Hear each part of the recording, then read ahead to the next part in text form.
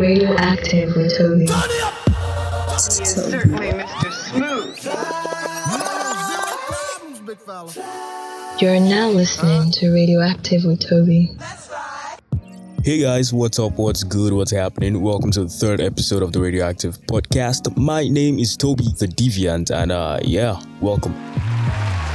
Now, first off, before I get started, I quickly want to apologize to everybody, listeners, lovers, supporters, fans, and all. Look, I'm sorry for the delay in the release of this third episode. It's just, things have just been a little crazy around here, and I'm really sorry for the delay. It's my fault. I hope you guys forgive me. Anyways, now let's move on. Let's get straight to it. On this episode, I'll be sharing with you guys what happened one time when I almost got arrested.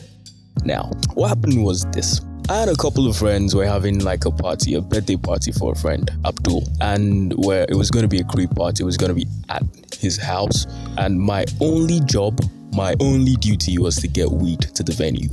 Yeah, that was the only job they gave me. Now, just the way I can feel my guys now, I mean, come on, you know how it is.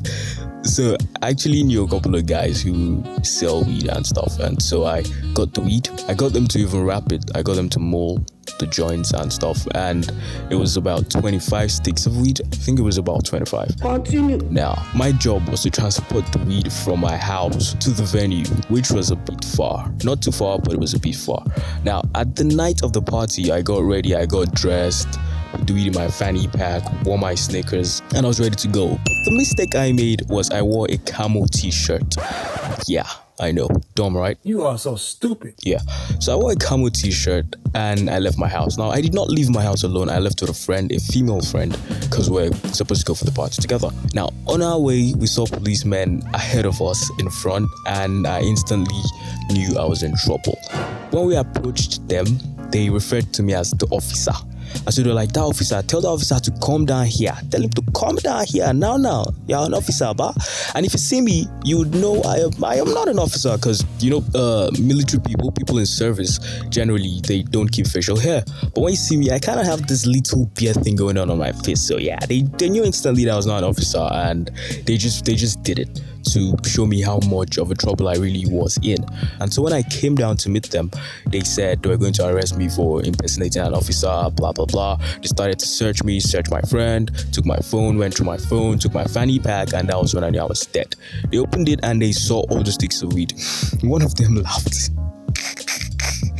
because he knew I was in so much soup. First off, I was impersonating an officer according to them, and I was in illegal possession of drugs. So they put me in their van, and they left my friend outside. Actually, she was outside begging them and stuff, but they put me in the van. They took my shoes. They said I was going to rot in jail. Said I was going to rot in jail and stuff, and instantly the Kevin Hart in me came out. Now, I'm not talking about the funny Kevin Hart. Now, I'm not talking about stand-up Kevin Hart. I'm talking about the huge Kevin Hart. That Kevin Hart came out. People, I started to beg. There was no tough guy, no hard guy, nothing like that.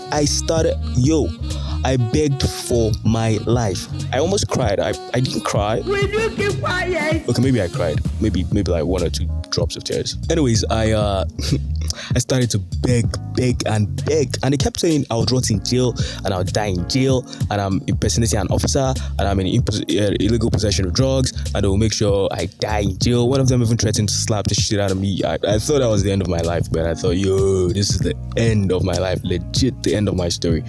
But one of them was actually pretty cool, and was a young guy. So I instantly started begging him in particular. And I just kept begging him and begging him. I was in their van for about 30 minutes, and they kept bringing more guys into the van. Some of them were in possession of drugs too. Some of them just had incriminating content on their phones and all of that. But the young guy actually just picked me out after I had begged him for almost 30 minutes. He picked me out, took me to the back of the van, and asked me what happened and why I had drugs on me and why I was wearing a camo. Now, I told him the truth, that the weed was for a friend's birthday party that I was going to, and that I swear down I would never do it again in my life. Then he asked about the shirt, and I said I lied. Okay, I lied. I told him it was for my brother who was in service, and that he gave me the shirt just because he wanted me to have it. And so instantly they kind of thought I had a brother who was in the army, and so yeah, that probably scared them a little bit. Okay. So at the end of the day, after begging and all, the young guy offered to help me beg his superiors so they will let me go. After all the begging for, at the end of the day, in about 1 hour or so that I spent with them, they finally agreed to collect 5,000 naira from me, and they took about 10 sticks of my weed. And then they let me go. I got to the party, and yeah, trust me, I was shaking throughout the entire night. I just went straight up to one of the rooms at my friend's place, and I just went to sleep, man. There was no way I could party up that kind of scenario, man. It was a traumatic experience for me. My friend, the girl, she never saw me the same way after that. She always saw me as a little bitch. Which I am absolutely not. I mean, but that's been like a really long time ago. I think that happened when I was in 300 level in university. That's my third year in the university, which is like a really long time. Okay, it's not too long ago, but it's a while back. But like right now, I'm all grown up. I'm a man. You know, man's out here in the street and that. So if something like this should ever happen to me again, right now, trust me, I will definitely still beg like a little bitch, because trust me, I'm not ready to go to jail. That's right. Anyways, that's been the third episode of the Radioactive Podcast. Up until the next episode, ladies and gentlemen, do not forget to check us out on social media. The Radioactive Podcast is actually now on Instagram. Check out the handle at the Radioactive Podcast. Follow, like, share with friends, share the link to listen with your friends, and have fun basically. My name is Toby the Deviant. Up until the next episode, people. You're now listening to Radioactive with Toby.